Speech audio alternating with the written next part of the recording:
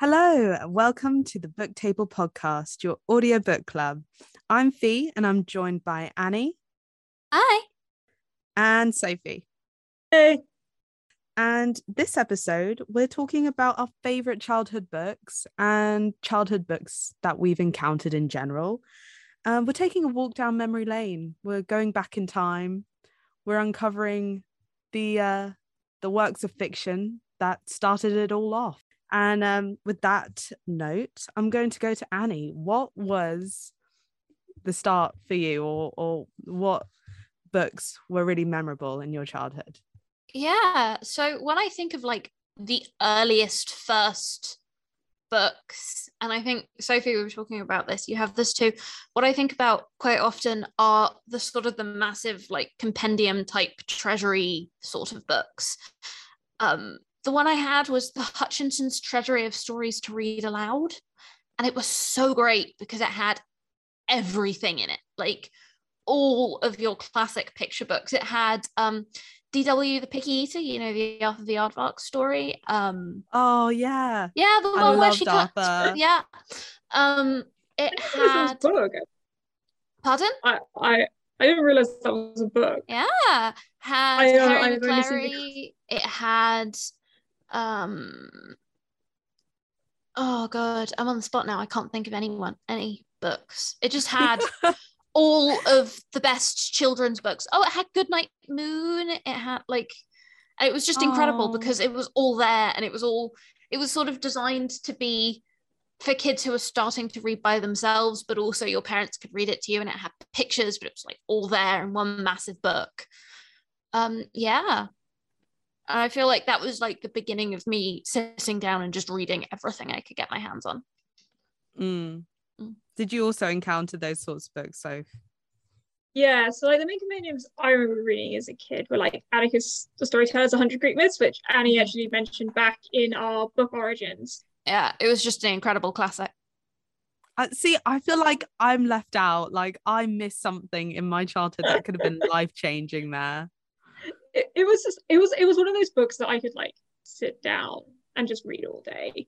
And the other kind of compendiums I had a couple that were like fairy tales. So I know I had one that was specifically like Hans Christian Andersen, one that was more general fairy tales. I also definitely had one that was like Shakespeare for kids, where it would like make all of like summarize the plays in like really oh my god, simplified. Was it the Charles and Mary Lamb ones? I don't remember. Sorry, I just want to jump in here with the story. Like Charles and Mary Lamb wrote a load of Shakespeare stories from Shakespeare, I think they were called, and they sort of packaged Shakespearean tales as children's books. I think they were brother and sister, and she ended up murdering him. Like one day she just snapped. Oh my gosh. Wait, the authors? Yeah. The Mary Lamb, like, hold on 1 minute. I'm going to Google this. That took a turn I didn't expect. Yeah, do you know what? I didn't either. This turned into a true crime podcast now, so we're taking a genre detour. Wow. Okay, that is. I love how she's like, she just snapped. Oh no! She snapped and killed their mother. Oh, okay, wow. well, Okay, well, still not great. Still, yeah. Yeah. Okay, I'm not sure if it was that. I definitely didn't read any Shakespeare stories that made me want to snap and murder my mother. So, you know, that's good. But yeah, those were like books that I read a lot as a kid, and I really liked them because you could read as much as you want. And you don't have to remember what came before or what came after. You can also just go into the book and find your favorite story and just read that. Which I don't, because you know sometimes you read a book and you just want to go back and you just want to read that one scene, but then you're like, where is it? How do I find it? And then you have to read the whole book. Those books were nice because you could just dive in and out. Annie, I just need to know, like, what was it about her mum that she got really pissed off about? Was it what was it? I just need to know these things. I think I have no idea, but the story has always been told to me as they were this brother and sister who came from a very like repressed Victorian household, and they wrote all of these, you know, this is how you sort of translating Shakespeare into repressed Victorian values for children. And then one day she just snapped. Okay. See, I think there's a true crime podcast episode in there somewhere. So yeah, or possibly a whole series. A whole series. There we go. Only murders by the books. But yeah, I think you're right that it was just like it was the ability to have a load of books you could read by yourself and that you could sort of flick in and out of. Also, this is not something that concerned me at all as a child, but is now a great tip for anyone who has to start buying presents for small children. Such great value. Like, you can pay 10 quid and get one picture book, or you can save 30 quid and get like 30. Yes. So, which I think is why, like, they seem to always be birthday presents and Christmas presents and stuff like that, you know? Yeah, like I got Atticus the Storyteller from when we were thinking about it for Origins. I went and had a look, so I was convinced. I was like, oh, my mum must have bought this, and I looked at it. And it was actually from my aunt and uncle. They gave it to me when I was like 5 for Christmas, and I was like, wow, that is the best Christmas present they ever gave me. It was downhill from there. That was a great guy. I was like, yeah, that was amazing. Yeah. Atticus the Storyteller was a birthday present, I believe.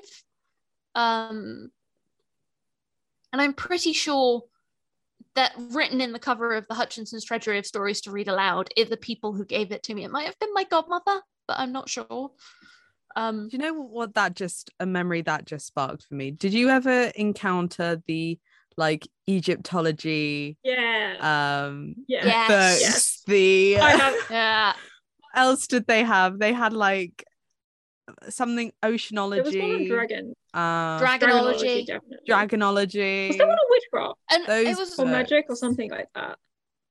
There might have been a magicology. So, yeah. I remember the Dragonology books because I read the first in what was going to be like a series of like narrative books based around the Dragonology like theme, and then I never found the second one. It was always just the one book, and it ended on a cliffhanger as well. Oh, no. I can't remember anything about it. I just remember being furious I couldn't find a second one. I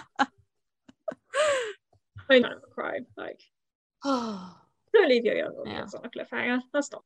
Those books, I think they shaped a lot of people. I think those books made a lot of children want to be archaeologists or some sort of investigative, like some sort of historian. Yeah. I mean, obviously, Dragonology, like, unfortunately, that the closest you're going to get to that is dinosaurs. No. I read Dragonology as a kid. Now I am Spencerian. It's a very niche joke. 3 people are in fits of giggles right now. Picture books. Picture books. Yeah. Thoughts. So the treasury I had was a treasury of picture books. Sorry. Yeah, well, and I've been trying to think of like which books were really meaningful in there, and it's all like these really great classic children's picture books. I've just remembered Where the Wild Things Are, and I wanted to talk about, did either of you ever read the stories of Amelia Bedelia? No, that sounds really familiar. It does sound familiar though. Okay, Amelia Bedelia as a kid, I was so obsessed with her. And it was only I have dyspraxia, and it was only when I was much older that I realized that I related to Amelia Bedelia because she also was extremely dyspraxic. So what happens in the Amelia Bedelia story that I read as a kid is that Amelia Bedelia is a maid. She goes to work at this big fancy house, and the husband and wife are off for a long day doing things, but they say, we've left you a list of chores for your first day in the kitchen. Go read them. And it's like dust the sitting room, And so she finds a box of dusting powder and just sprinkles it all over. And then it's like, change the towels. So she cuts shapes in them so they're changed. Draw the curtains. And so she draws them. Put out the lights. And so she goes out and hangs all the light bulbs on a washing line. And I make mistakes like that all the time. And it just, like, it wasn't until I was so much older that I was like, oh my God, Amelia Bedelia. It was like me. And that was why it was meaningful to me. Oh, sorry. I was just about to go on because I was trying to search for it, and I thought that triggered something in me, and like, oh, maybe I have read it. Looked it up. I haven't read it. I'm sorry, but I think I might have read something like it. Yeah, I think it was more an American thing than a UK thing. I couldn't tell you why it was in. Like, I think it was American. It was like a Scholastic, but like a US Scholastic book, and the Hutchinson's Treasury of Stories to Read Aloud was an American treasury that I just ended up with for some random reason, you know? Like, I don't think a lot of British kids read Amelia Bedelia. Yeah. Do you know what? But what it did remind me of just now is I remember in year 1, I found this book, and it was like a retelling of Snow White, but it was set in like New York. And it was like, I think it was like 1920s New York. And it was a picture book. But it was like, now that I think about it, I don't know if I should have been reading it when I was like 5 years old. Where did you find it? It was in the book section. I don't know. Like the sort of classroom bookshelves kind of thing. Yeah. I really can't say, like, and the drawings were really pretty, like really beautiful. It wasn't very kid-like at all. Maybe they were just like, it has pictures, it must be for small children, just puts it there. Yeah, I think it might have, like, maybe one of the teachers was like, it's called Snow White in New York, by Fiona French, I think. Yeah, by Fiona French. Yeah. Oh my gosh, I'm just looking at the photos now. They were really they were really like ahead of its time. Wow, I can't believe it. Does anyone else find that you start talking about the books you read when you were a kid, and it's sort of like talking about a dream that you once had, you know?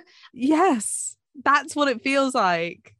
It's random snatches of things, and you suddenly remember, like, I'm so desperate to go Google this Dragonology book and see if there were ever any sequels. And that's the thing about, like, the older you get, like, it's almost like you kind, at some point you reach like a key and you just get to unlock your memories and stuff, and you'll just like have one and you're not sure if it was a dream or a memory, and then you just Google it and then you find, oh, it was a memory. It is, this thing does exist. It's very odd, very weird. Right, shall we move on to some other books? I was so one of my friends that I'm with, she's working on a Roald Dahl, I don't know if I can say this, actually. Maybe I can't say this.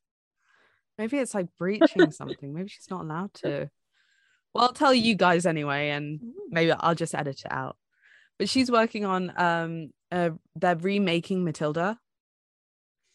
So Netflix are remaking Matilda, but they're not only like, they've just done a deal where they're not only remaking Matilda, they're going to remake like all the Roald Dahl.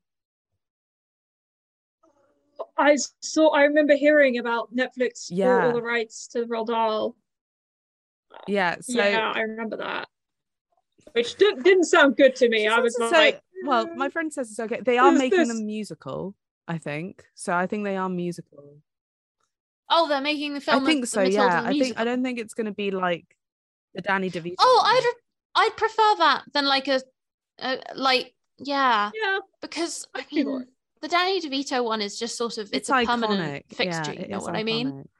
Anyway, so Roald Dahl, that's what I wanted to get to. Roald Dahl, big player in the children's literature game. Does anyone else have the Revolting Rhymes one where he told like sort of extremely tongue-in-cheek, slightly mocking retellings of fairy tales? Probably. No, I never knew that. I can't remember if these books were like books that I read or just books that I know existed because I spent a lot of time in the library as a kid. Yeah. I think I probably read most of Roald Dahl.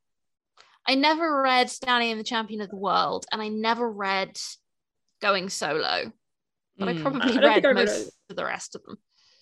You know, The Twits, The Enormous Crocodile, George's Marvelous Medicine, Charlie and the Chocolate Factory was great. James and the Giant Peach, I think, was one of my favorites, as was Charlie and the Chocolate Factory. The Witches.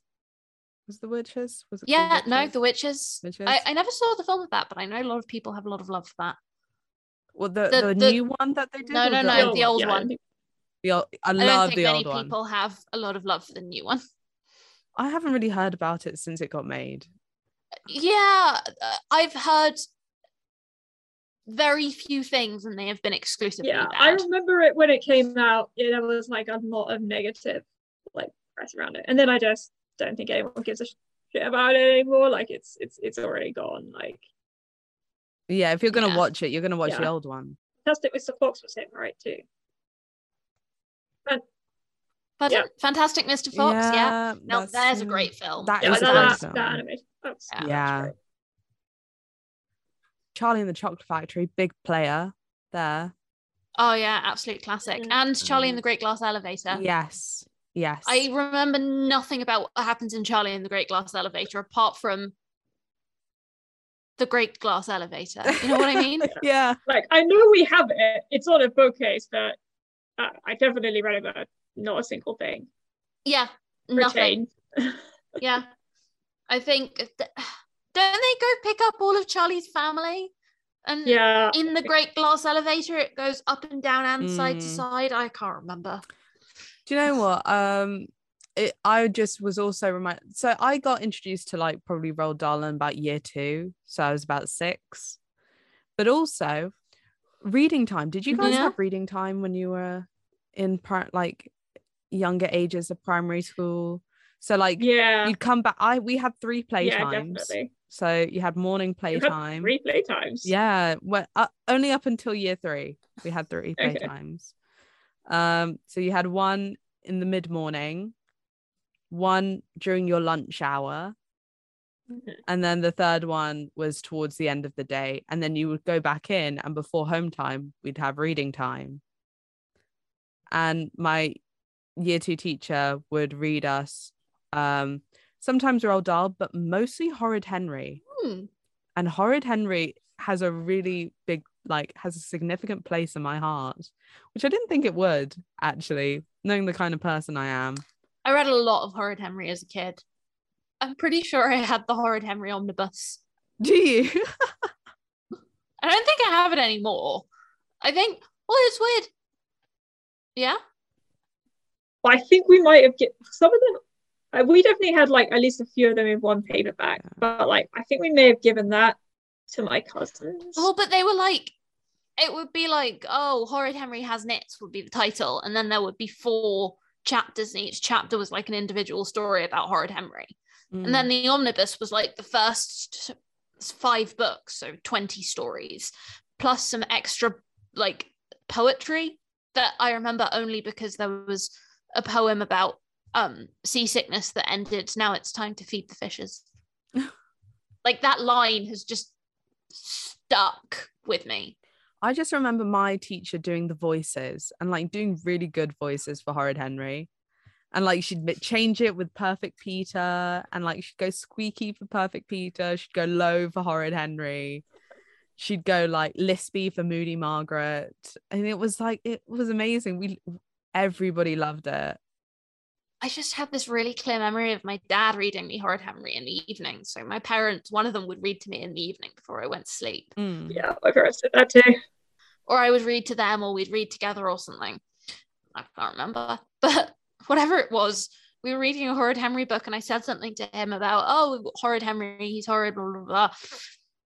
And he said to me, no, the thing about Horrid Henry is that his parents aren't very good parents.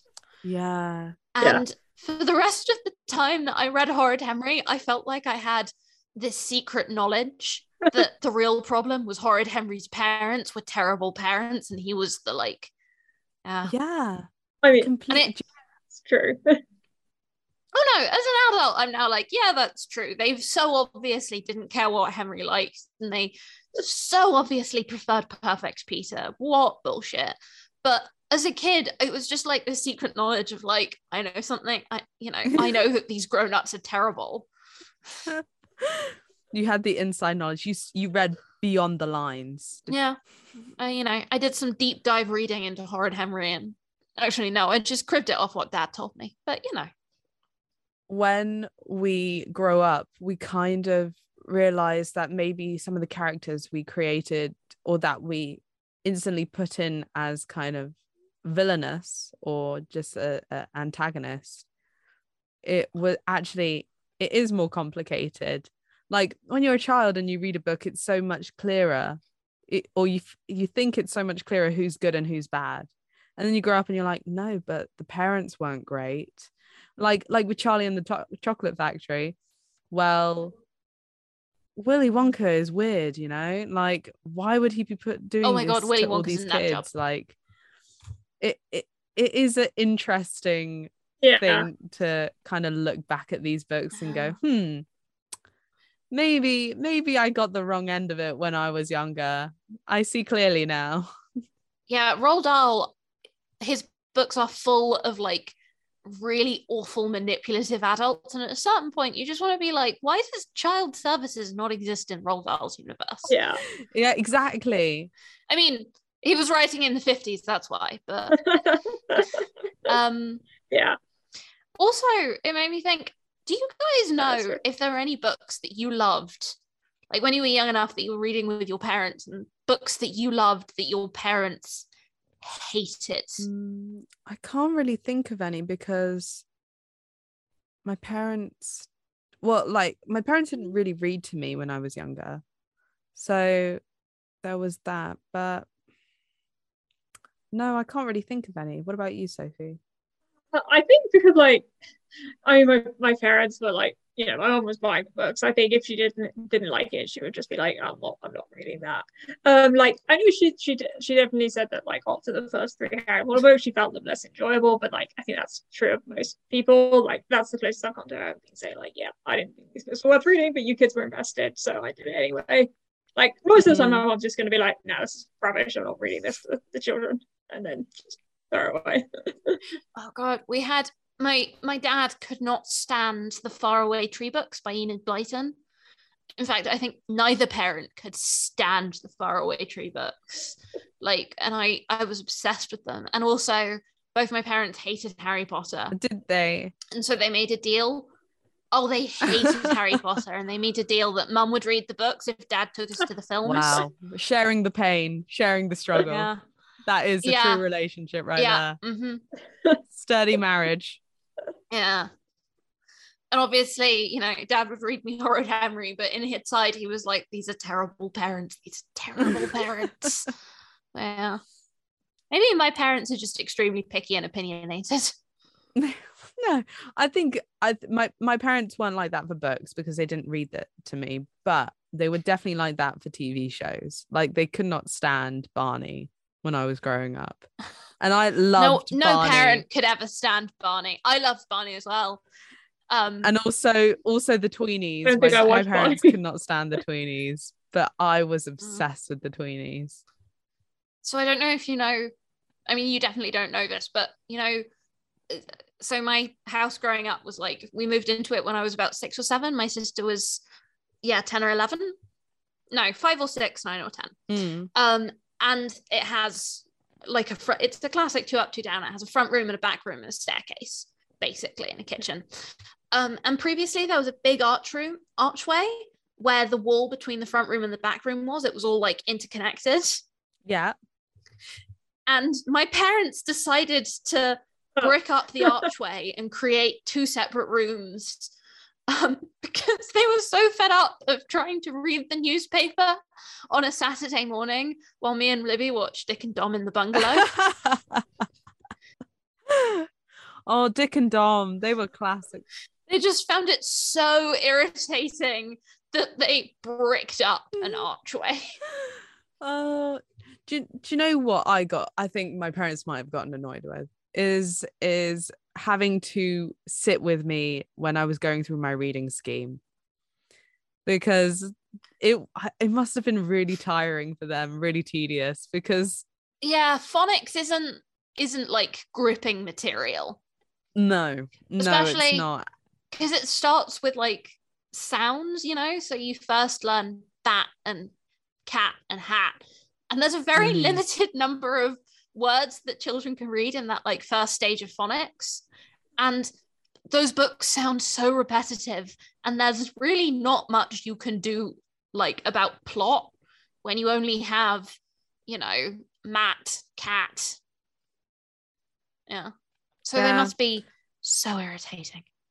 But also I was a very slow reader. Like I didn't like literature, and like literacy for me was not my favorite subject. I wasn't very good at it back then. So I think my teachers said to my parents, oh, she really needs to read more. So they, like, before school, we'd get to school earlier, and like in the car we would just read before they dropped me off, so like I could just sit down and read. And I just remember sometimes, when you just assume words are going to come after those words, but they're not written on the page. Yeah. So you don't necessarily read what's on the page, you're just saying words because that's how you're assuming the sentence is going to go. And my mum would stop me and she'd go, no, does it say that on the page? It doesn't. Start again. And I was By the way, for any international readers, international listeners, a reading scheme is like a school will have a specific set of books, like phonics or Magic Key, I think is the one that was very popular when we were kids, designed to like be read by students to learn to read. And every day you go home with a different book from the reading scheme while you were learning to read. And it was just, yeah. If you just say Biff and Chip to Biff any and Chip. UK educated person, there will be a shudder. The thing is, you keep saying that, and I'm getting nothing. Like, my memory is... You didn't read Biff and Chip and the Magic Key? What was the dog called? The dog was Kipper? called Kipper. Floppy? No, the dog Floppy. was called Floppy. Wait, Biff and Chip... No, so the there kid were was two... called... the kid was called Kipper, and then the dog was called Floppy. Biff and Chip the people from Magic Key? Yeah. Who names their child Kipper? Oh, okay. Who names their child after a fish? Biff and Chip and Kipper. So Biff... Biff, Chip and Kipper, they sound like they own a chippy shop. Shoot. Which one was Biff and which one was Chip? Biff was the girl, Chip was the boy. Okay, so Biff had like a fringe and brown hair and a ponytail, and Chip and Kipper, they look like the big and the small version of each other, and they don't. Blonde haircuts. Kipper has Biff and Chip look like each other. They're twins, I think. Like Biff just has a fringe and like Chip has like a middle parting. I swear to God, Biff is a brunette. And then Kipper is the only blonde one. No, Chip is brunette. Kipper is blonde. I'm going to Google a picture. And looks like he kind of gives me like Hey Arnold vibes. Oh my God, you're right. Okay, I think I probably did read this because I remember the Magic Key. I don't remember the names. But I think the thing for me is like, when I was a kid, I just read a lot to the extent where like I don't remember the books that I was made to read by school, if that makes sense. Because I was just busy like reading other shit or getting read other stuff. I just don't. Yeah. So I think what's happening here is that these are the books that everyone reads for maybe like 6 months a year. But if you like get stuck on a level of reading scheme, or if you do a lot of reading to like learn how to read, extra reading with your parents, stuff like that, you read a lot of Biff, Chip and Kipper. Whereas if you learn to read quite fast, you sort of skip through them. And this brings me to my Magic Key scam story. Okay, tell us about this scam. Okay, right. So set the scene. I was a sort of I was a weird bookish child. I am sure you can picture this. And when I was in year 1, I finished my school's Biff, Chip and Kipper reading scheme. Like, I was just done. I had read all of the levels of the books. In year 1? Yeah. Oh my gosh, So, I really was behind. No, I was stupidly ahead. But it wasn't a good thing, as you will find out in a second. Because okay, go on. I completely stumped my teachers and they made me read on to this new extra reading scheme that was awful. Like, the books were so boring and they didn't have characters and they were just like bizarre. And this was like at the end of year 1. Brown, like you'd had different coloured spines. Yeah, it was purple and then blue. Purple. And then... Yeah, I had to go on the same one. Yeah. Oh, that sucks, because like when I read ahead one time and they were just like, go to the school library and pick a book that you want to read.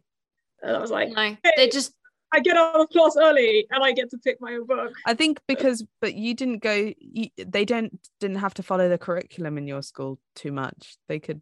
Yeah. Actually, yeah. Yeah, so true.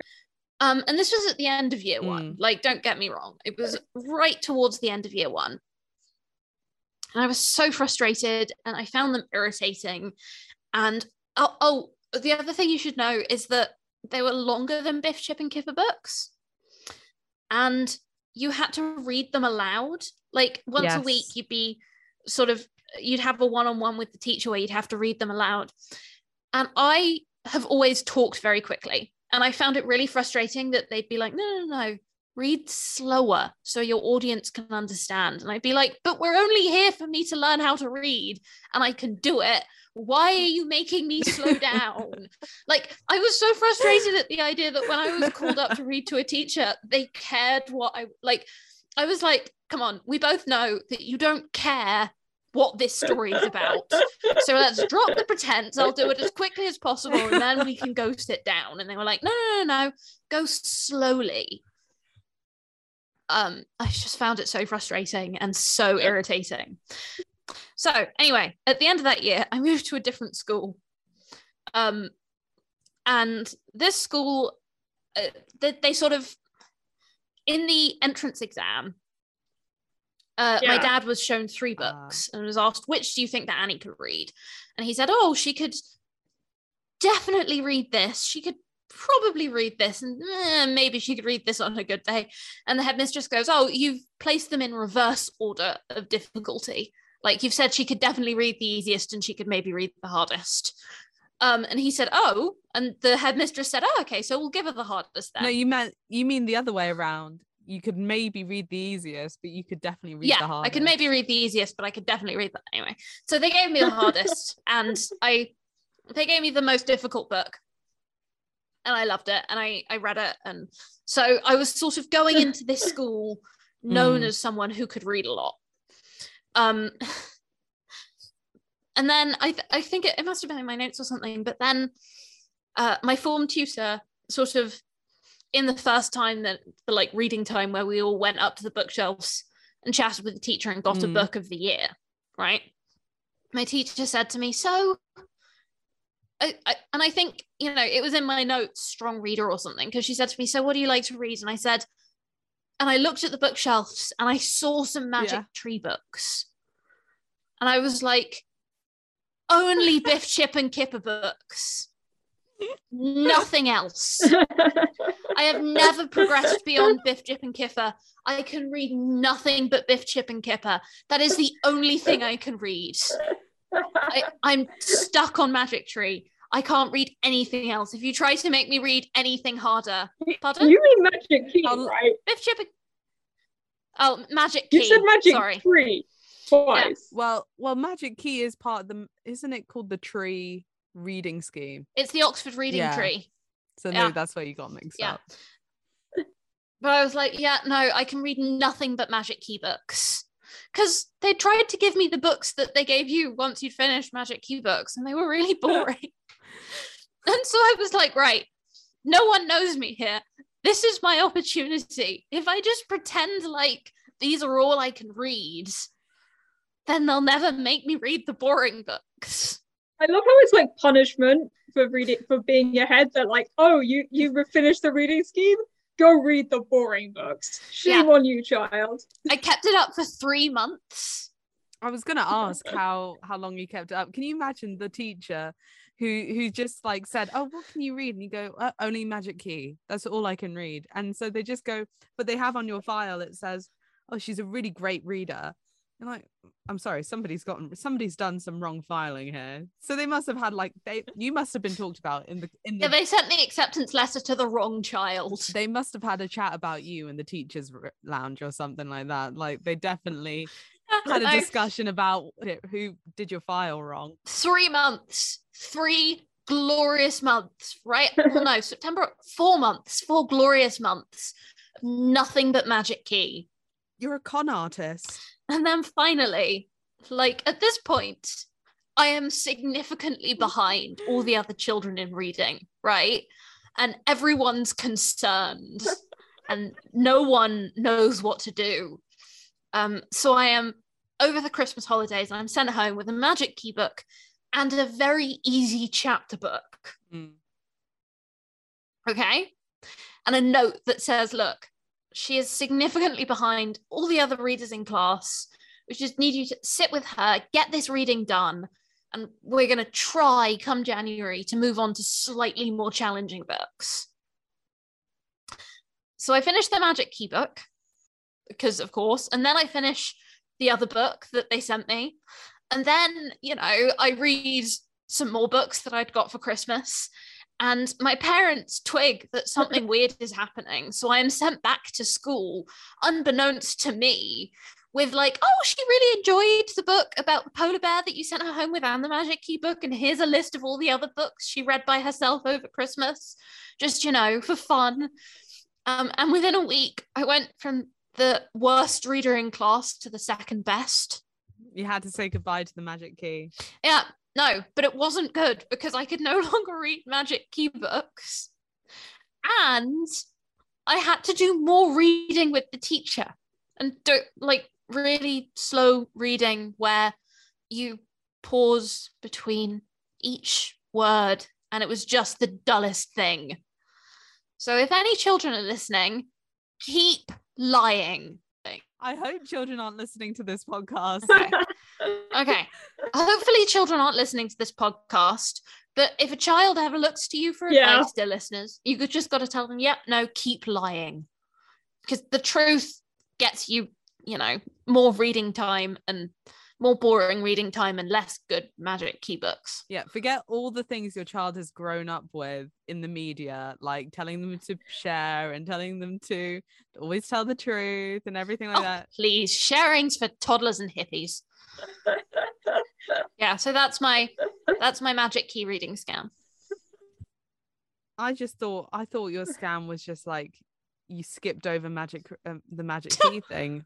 I didn't think that you would try to stay on the Magic Key for as long as possible. Who knows? We could have had a 24-year-old Annie still on the Magic Key. No, if I'd had my word, I'd be here at 24 still telling people, no, I can read nothing but Magic Key books. Like sneakily. Yeah, your PhD is in the Magic Key. I'm just sneakily reading like Richard Stannahurst and Neon on the side, and then I go into my supervisor and I'm like, well, I tried, but still nothing but Magic Key books, sorry. Because your PhD is just Magic Key. That's it. So, yeah. Anyway, so progressing more into maybe later years of early education, what were some of the books that, apart from having to read within the reading scheme or during reading time, were like big players in like your literature journey? One author that I got into kind of from books that we were made to read in school was Mallory Blackman. Because so this is a bit later. So in year 5, so when you're around 9 or 10, we read Pickup Boy in school, which it's a very interesting book to introduce to young children, because that's all about the ethics of using an animal for human transplants, and the ethics of all of this. Yeah. I never read it, but I did see the BBC adaptation. Did I see the adaptation? I can't remember. But yeah, so I have no idea why we were reading that. Although I would say the book does a very good job of introducing what is a very complicated topic to children. Oh yeah, of course it does. But like, yeah, it's a very stressful book. And so me being, nerdy bookish person that I am, I then started kind of picking up more Mallory Blackman books because I enjoyed Pick Up Boy.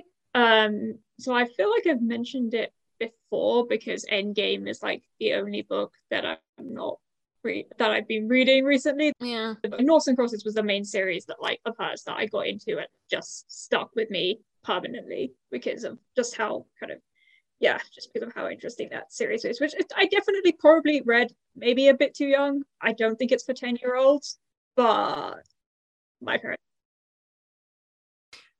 So the weird thing is, I'm pretty sure I also read Noughts and Crosses at around the same age, and I found it so distressing that I just honestly, never read the second or the third one.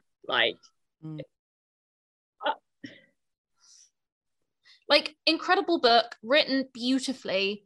I think that's around the age it's aimed at, because it is aimed, because I reread it recently, when the BBC made the adaptation of it, and it is really easy to read. It's very simply written. The sentences are very long. The language is really simple, so it's definitely sort of aimed at maybe slightly younger audiences than you'd expect, given the subject matter, because it makes it very kind of easy to comprehend. But yeah, it's and the funny thing was also my mum's works. They she works for an American bank, and they did Black History Month stuff, and they wanted they all had to write articles for the intranet or whatever. And my mom couldn't figure out who to do, so I just kind of I told her to do Mallory Blackman, because she's the first Black children's laureate in the UK. And then so she kind of helped me sort of write a little bit about kind of why I liked her so much as an author. Yeah. And then some of her colleagues were like, "Oh, this Noughts and Crosses series sounds really interesting. My child is 9 or 10. Is this a good book for them?" And I was like, "It's a great book. You should probably warn them that there's capital punishment, sex, terrorism. So it's a great book, but you just might want to let them know about that beforehand, before they read it today." Yeah. You know what? Now, as an adult thinking about the plot, I can sort of see what she 10 was probably also a bit too young to understand what was going on. Now I can see how clever and how brilliant it was, but yeah. I think that's a lot the same for a lot of books we read when we were younger. For me, looking back at Jacqueline Wilson books, because she was my favorite author as a kid, I think I had nearly all of her books, and the topics that she would discuss, I remember My Sister Jodie, that was probably one of my favorite books, but it touches on suicide, and to read that sort of content when you're around 9 or 10, I don't know, I guess I just didn't register how great it was to be exposed to mental health issues at that time, or class poverty, and the way bread and breakfasts were, and children's homes and that sort of thing, but it not being look at how bad this is, but being just being a kid in that environment. They're a kid like me, and they're just in a different environment. I think I only read a couple of Jacqueline Wilson ones, and I now I know all the names and I know all the books, but I can't match the plots to the books. What is the one where her best friend got run over by a truck? I do not remember that one. Was that Was it Lola Rose? Oh, I thought it was maybe Best Friends. No, Best Friends. Nobody died in Best Friends. Oh, Vicky Angel. Yes, that was it. Yes. Vicky Angel. Oh, yeah. Okay. And I definitely read The Illustrated Mum. Yes, The Illustrated Mum. And What's the one with oh, you know, the really rich girl who whose mother is a fashion something something something, and I'm thinking of one with two girls, one, so it's sort of like a, you know, one rich girl, one poor girl who become friends kind of thing. Might be best friends. The mother's the fashion model, one of them's the less wealthy one is very skinny and ends up being a fashion model at the Could end. be best friend. I'm not sure if I remember that one, but I don't know. sounds I'm gonna great. Google it. I might reread these. What, one of them lives, one of them hides in an attic, runs away and hides in an attic. They're obsessed with the Diary of Anne Frank, and it ends with them going to Denmark for like a fashion shoot for the, like, the, you know, the friend and the mother, and the daughter comes along, and then they like, oh my gosh, I can see it in my head, but I can't tell you the name of it.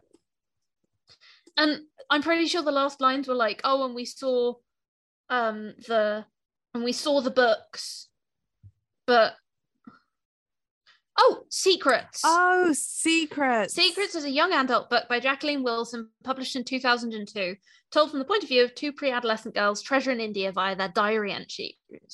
Despite their different backgrounds, Treasure coming from a violent and abusive household, India having a rich but inattentive parents, the girls strike up a friendship and their stories begin to intertwine. The Diary of Anne Frank is frequently referred to in the novel. Yes, yeah.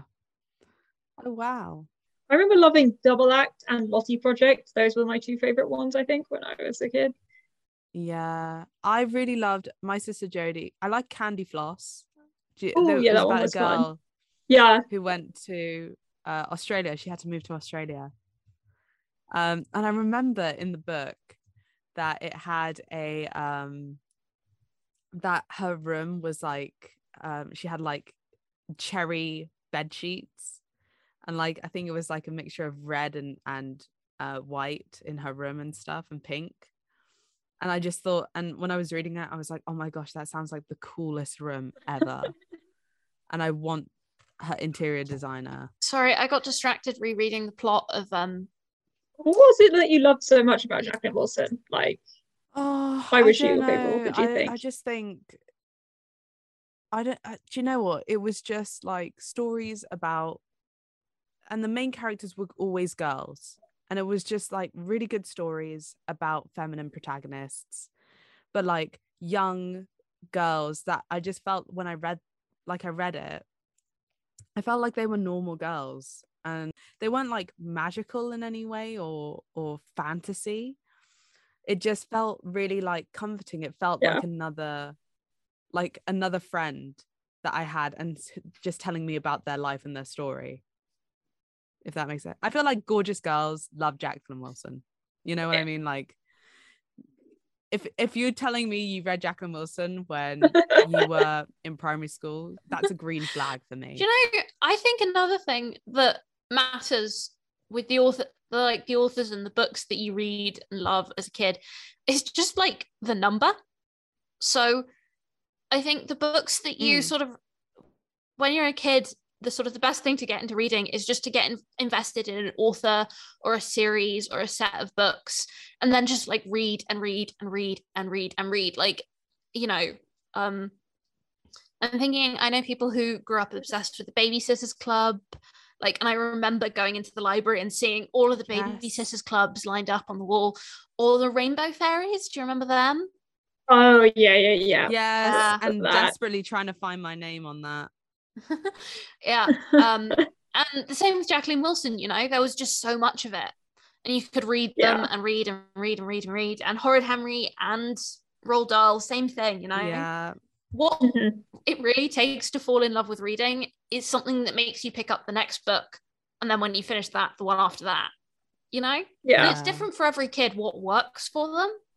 But like I remember as a kid being obsessed with Paddington.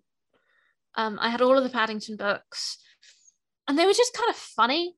And you know, Paddington was clumsy and kind and made a lot of mistakes, and it had that kind of like, I don't know. I remember liking Paddington was kind and wanted to do good things. And it was always funny when he got it wrong. But it was that same thing of like, there are just like, there are maybe 20 of them and you can just read. Yeah.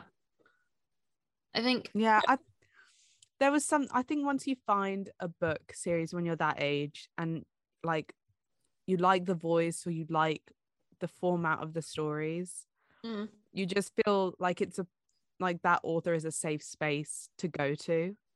Yeah.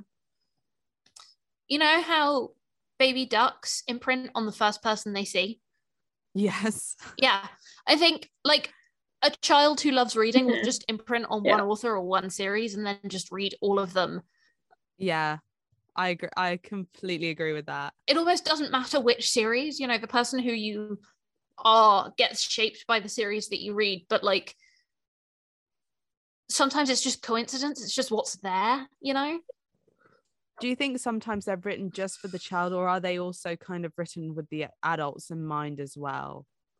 It depends. Like, I think books that are meant to be read aloud to kids, I would imagine that like those probably are written with the parents in mind, because they'll be kind of written with that, intent to be, read by someone older. But I guess it kind of just depends on what the focus of the author is, I suppose. I think what you're trying to get at is like the best children's books, especially from a parent's perspective, are the ones that have the same values that you do as a parent. And I know, like, I can't speak for you guys, but I feel like a lot of the books that I loved as a kid still affect the values I have today as an adult. I think about this a lot with I feel like the entire world discovered or possibly rediscovered Paddington when the films came out, and they were like, oh, it's so nice, it's an entire set of books around of it's this film about this bear who's kind. Everybody loved Paddington. But it's also about an immigrant. And my grandfather was an asylum seeker, and so I think my parents really liked that Paddington was about effectively an asylum seeker, I suppose. And I think the best children's books sort of reflect that the best children's books, they aren't necessarily preachy or sort of holier than thou, but they enact the values that you want kids to have. Yeah, and I think also, I guess, are they I think definitely when it comes to Paddington and stuff, that it's a value perspective, but it's also just a introduction into diversity. Yeah. Well, I think Jacqueline Wilson did a huge amount for people of our generation, especially like, I think the three of us maybe grew up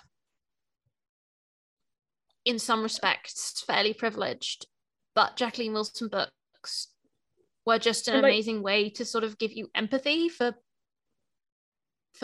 people who are less well off than you and help you to understand those experiences. Yeah, I think having settings of different social classes and like friendships formed with people from these different classes, like there's something very pure about children's friendships that it's so nice to have it in books. And I think when we grow up, we kind of it becomes harder. And I think, but to have it in books, just to finish off, I'd say to have it in books and like for a young child, it makes the child, whatever class they're in, either feel seen in the books or understand a different perspective. Yeah, well, what I was going to say is I think Valerie Blackman kind of does something similar for as far as it comes to race, because whilst Northern Cross is very explicitly about race, a lot of her other stories kind of aren't, but they always feature, Black main characters, because there just aren't many. If you're reading children's literature, British children's literature pretty much solely focuses around white children, which is probably something that's changing. And I know one reason that I loved Checkmate so much as a kid was because it was the only book I read as a child that had a mixed race protagonist. Like I never read any other book that I can remember that actually centered that. And I think again, it's all about kind of, learning to understand differences. So obviously it's very valuable, if you are Black and you're reading this and for the first time you have characters that look like you, but at the same time it's very important, it's valuable for readers of other ethnicities to kind of read these books, understand some of the struggles that come with them, whether that's like a main theme or not. And then just, I think it's all about building empathy essentially in children, and learning to value other people's perspectives. Yeah, I think definitely perspectives is something that books are so good at sharing for us, and it's a way to understand somebody else's world that we may not get to understand. Yeah, which I sort of think is a really beautiful conclusion to wrap up with. Yeah, it is. So on that note, thank you for anybody listening and reaching the end of the episode. We all really appreciate it. And next week will be our Christmas episode. Our Christmas book club episode. We hope that you are reading along with us. We are reading Midnight in Everwood by M.A. Kuznia, and it's a retelling of The Nutcracker, very on Christmas theme there. And we hope that you'll join us in that next episode. And thank you for listening, and we will hopefully talk to you again soon. Bye. Bye.